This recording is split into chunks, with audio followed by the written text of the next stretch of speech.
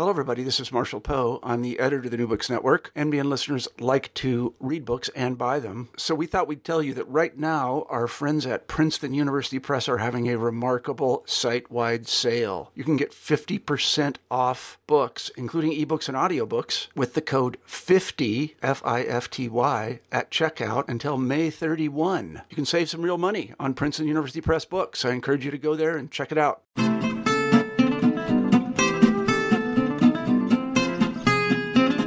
Hi, and welcome to New Books Network Fantasy and Adventure Podcast. I'm Gabrielle Mathieu, the author of the historical fantasy Falcon series. My name is spelled Mathieu, and today we'll be talking with Kat Rambo, who's written many books. We'll be discussing her Tibet series, in particular, The Hearts of Tibet, which I just read. And so I'd like to share my opinion of the book with you. The Hearts of Tibet is rich in emotions and description, though it revolves around a murder mystery as well. We experienced the imaginary port city of Tibet through the eyes of 4 different narrators, 2 merchants and 2 siblings from a poor household.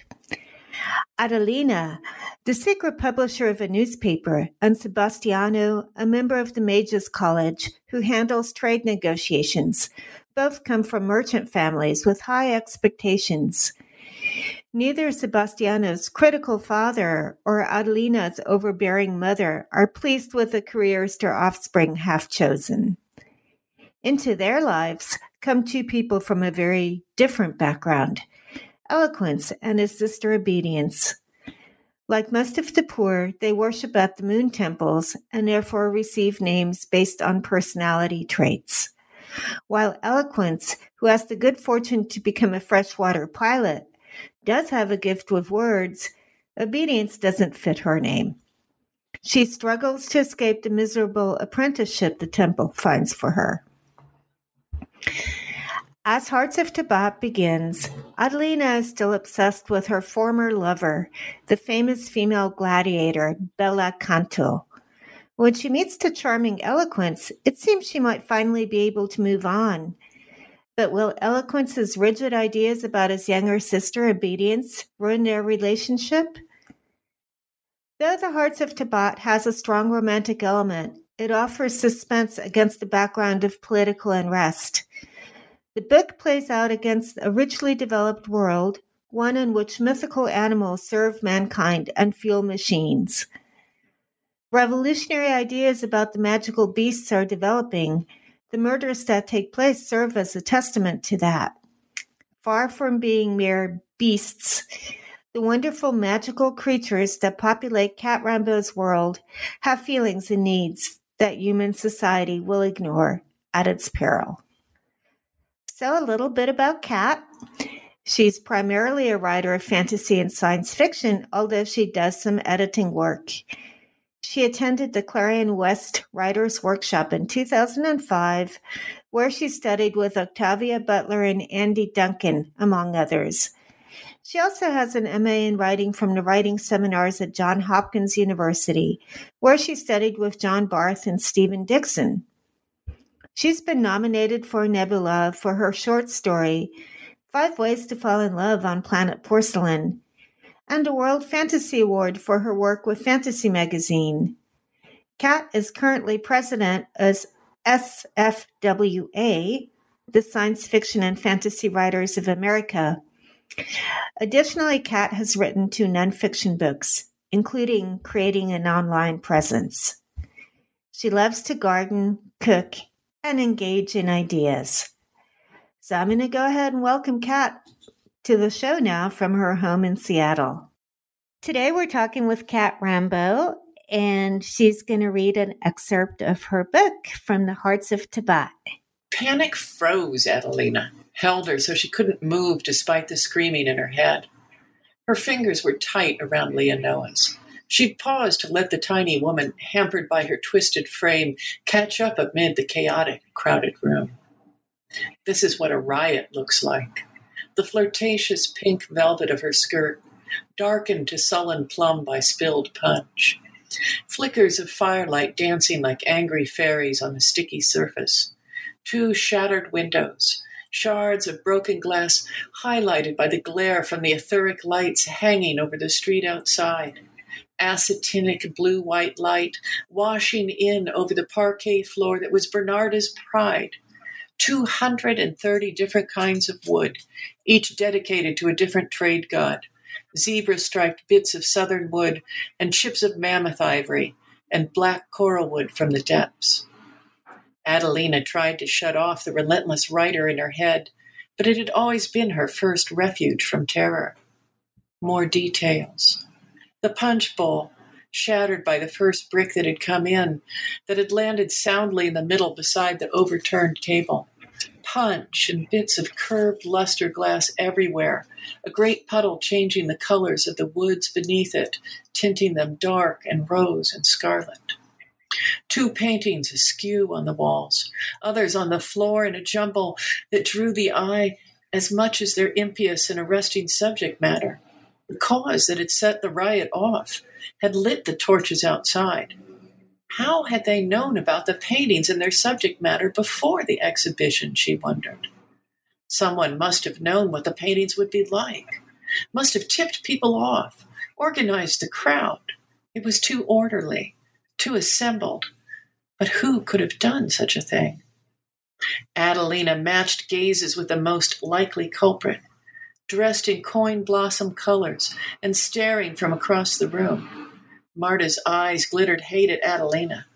Gods, even now the woman would rather hold her grudge against Bella and anything associated with her, rather than worry about keeping herself alive in the middle of chaos. She remembered Marta from years ago in the merchant finishing school, as bitter and petty then as now, almost 2 decades later. This is what a riot sounds like. Angry shouts coming in through the windows, drowning out the frightened chatter all around Adelina. Bernarda, somewhere behind the scenes, ordering someone else to do something. It was unclear what, but her tones were unmistakable and imperious. The woman's best chances of keeping her gallery further intact had just walked out the door in order to stand down the rioters. So that's an opening scene set in Tabat, a great city which, although it's a fantasy city, reminds me of a European city during the Belle Epoque. Tabat has flower stores, tea houses, and even a great tram that climbs to the top of the city. But in other ways, it's very different from Europe in that time period. Social structure and prejudices vary. It's a different world. Sometimes there are 3-way marriages. Different skin tones have different significance in Tabat. Can you tell us a little bit more about the world? You bet. That is, in fact, 2 major features of the world. The first is that the folks who have come to Tibet and established it have come from another continent, and they are primarily darker skinned. They tend to be property owners. They tend to be the upper social castes, while the folks who originally occupied this country tend to be paler skinned, and they tend to be more of the common laborers, more of the they're regarded more as a sort of uncouth, less civilized, while at the same time, with as far as the gender stuff goes, I've tried to do a couple of things, and one is that there isn't the sort of usual heterosexual male-female dynamic. Marriages tend to be much more about economic alliance than about anything else, although they can be shaped by romantic desire and affection. And at the same time, as far as roles within the house, for example, the head of a house or the person who's overseeing things, it can be it's as equally likely to be a female as it is a male. And Adelina, who is the woman who was narrating the piece you read to us, she's had a recent liaison with a female gladiator, but currently she has 2 heterosexual suitors who are very different. She has Sebastiano, a man who can appreciate the pressure she's under from her mother to conform to her social status. And then she has Eloquence, who bonds with her through their shared appreciation for words. I don't want to give away to whom her heart belongs at the end, but what do you think are the advantages and disadvantages of each suitor?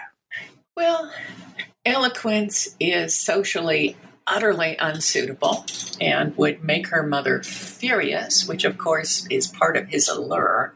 But he is also a very beautiful, well-spoken man. He's a little bit modeled after Samuel Clemens, Mark Twain, who's one of my historical crushes. And so he's beautiful. He's a wonderful writer. And of course, as a writer herself, she deeply appreciates that.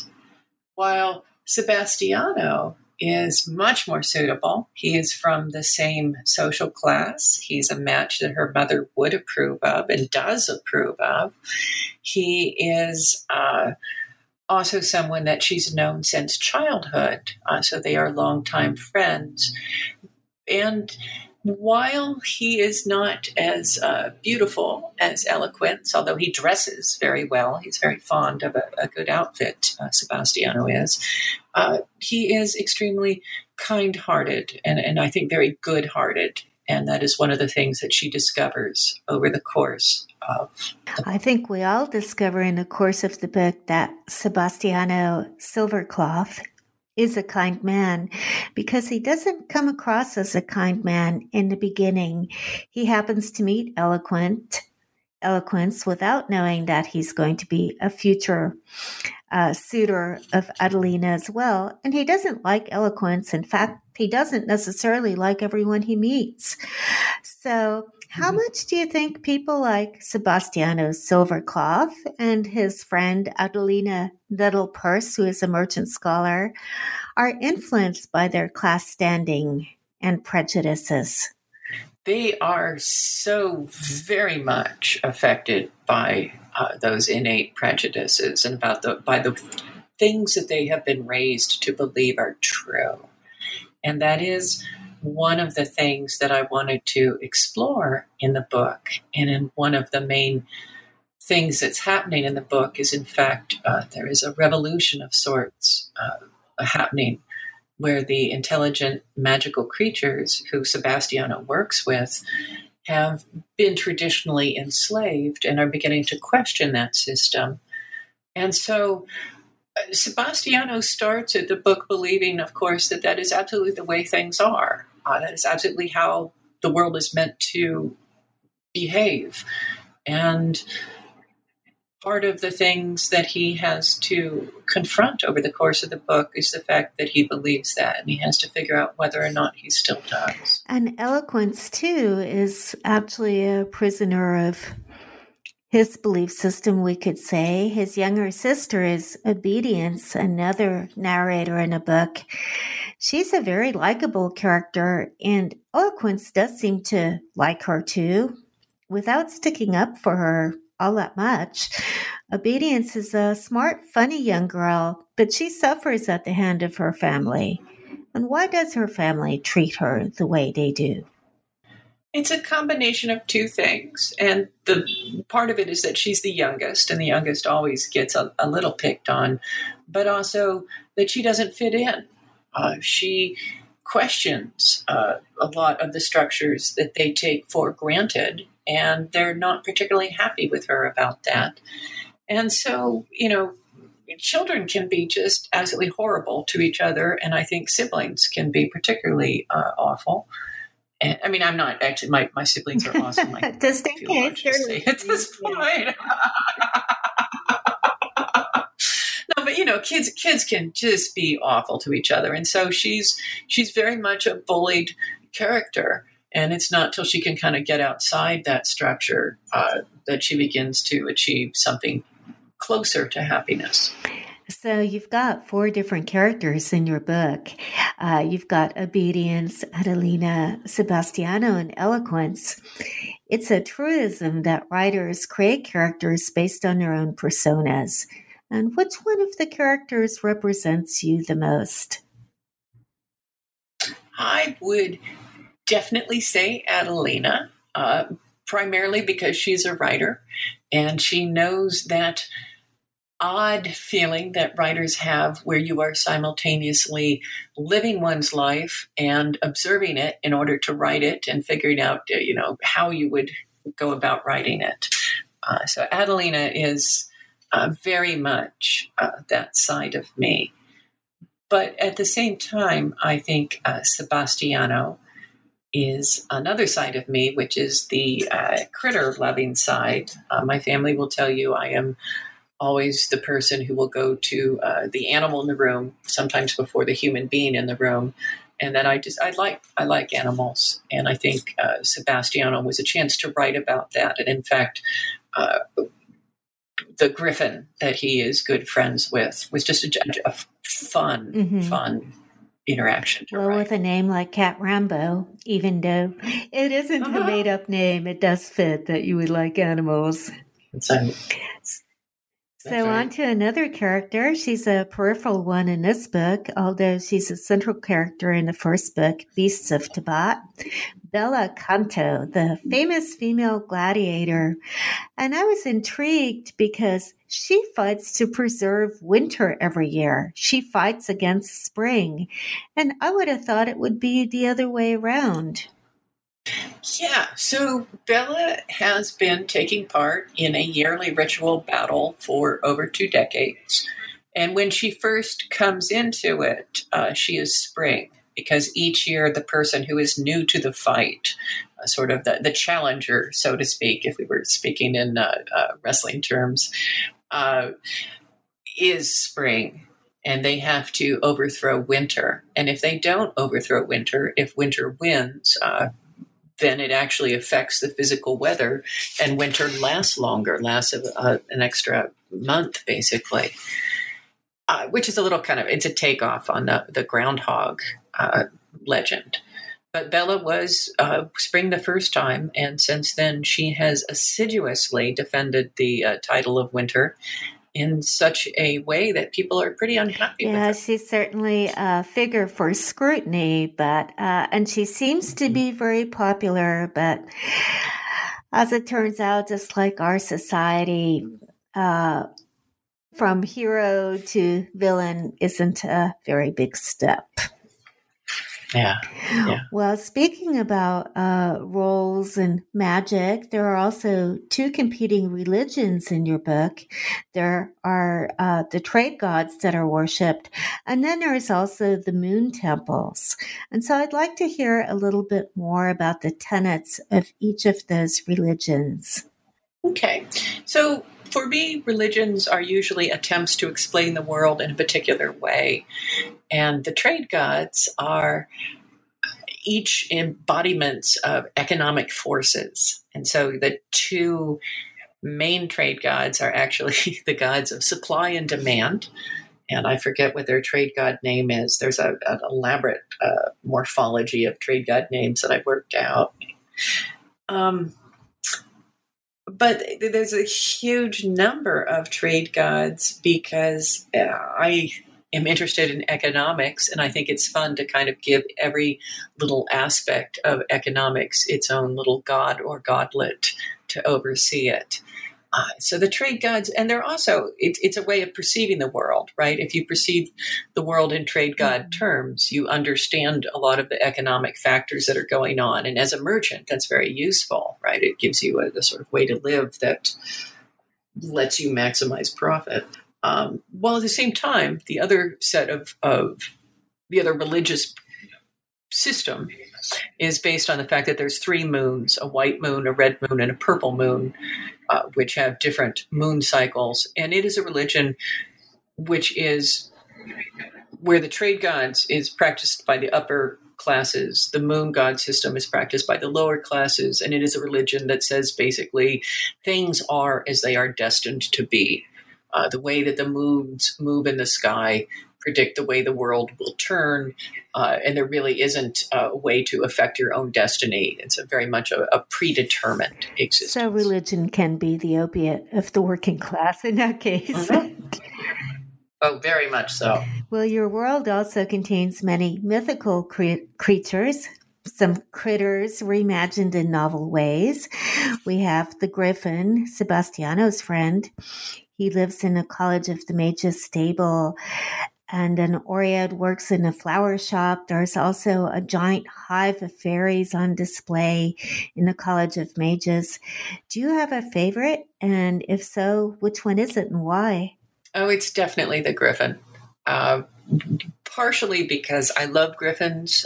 When I was a kid, I worked in a bookstore called the Griffin, which is still around in Indiana. And so griffins have always been, I think they're just cool creatures. And plus they've got the best of both cat and bird. And I think that's a nifty combo. I have had both cats and birds, and I think they're lovely. So yeah, the Griffin is definitely, although I will say the hive mind of the fairies is kind of fun too. Yeah, it's fun to imagine them popping in and out. Yeah. Well, you've also created your own cuisine for Tibet, including chow, which is fish tea. And you yourself live in Seattle now, which is known for abundant seafood. I'm just wondering if your friends and students can expect fish tea when they come visit you. Probably not. I imagine the fish tea, it's basically sort of a highly caffeinated soup as much as anything else. Something you slurp. That's it. Something you slurp. And it's also one of the things about the city is that every tea shop has its own kettle of this soup that's been brewing for sometimes years and years and years. So it's one of those ongoing soups. It could be fermented at that point. It could be. But no, I myself do not make fish tea for people. I'm much more likely to give them coffee because here in Seattle, it is obligatory to give people coffee. With all that fog, they need a little bit of warming up. Well, what are you working on these days, Kat? I am writing the third Tibet book, where we return to Bella Canto, who has been sent away from Tibet. And the title of it is Exiles of Tibet, and so it follows Bella's adventures and also the adventures of Obedience. Oh, good. Yeah, I'd be happy to know about what happens to her. Yeah, big events in store for Obedience, actually. Well, thanks so much for taking time out of your schedule to talk to us today, and we look forward to the next Tibet installment. Thank you so much. This has been a pleasure. Thanks for joining us today on New Books in Fantasy and Adventure for my interview with Kat Rambo. She's the author of the Tibet series, including the book we discussed today, Hearts of Tibet, as well as many other works. You can visit Kat's website at www.kittywampus.net/blog. Kitty Wampus is KITTYWUMPUS. You can also follow her on Twitter at Kat Rambo, CATRAMBO. She tweets quite often. I'm your host, Gabrielle Matthew, the author of the historical fantasy Falcon series. I blog about travel and other things which inspire me on my website, GabrielleMatthew.com. And you can also follow me on Twitter to get updates about new podcasts and more. At Gabrielle Author, my name is spelled GABRIELLE. So talk to you again in September when I'll have anthropologist Wade Davis on the show to discuss his travels amongst different cultures. And that's quite an adventure. Till next time.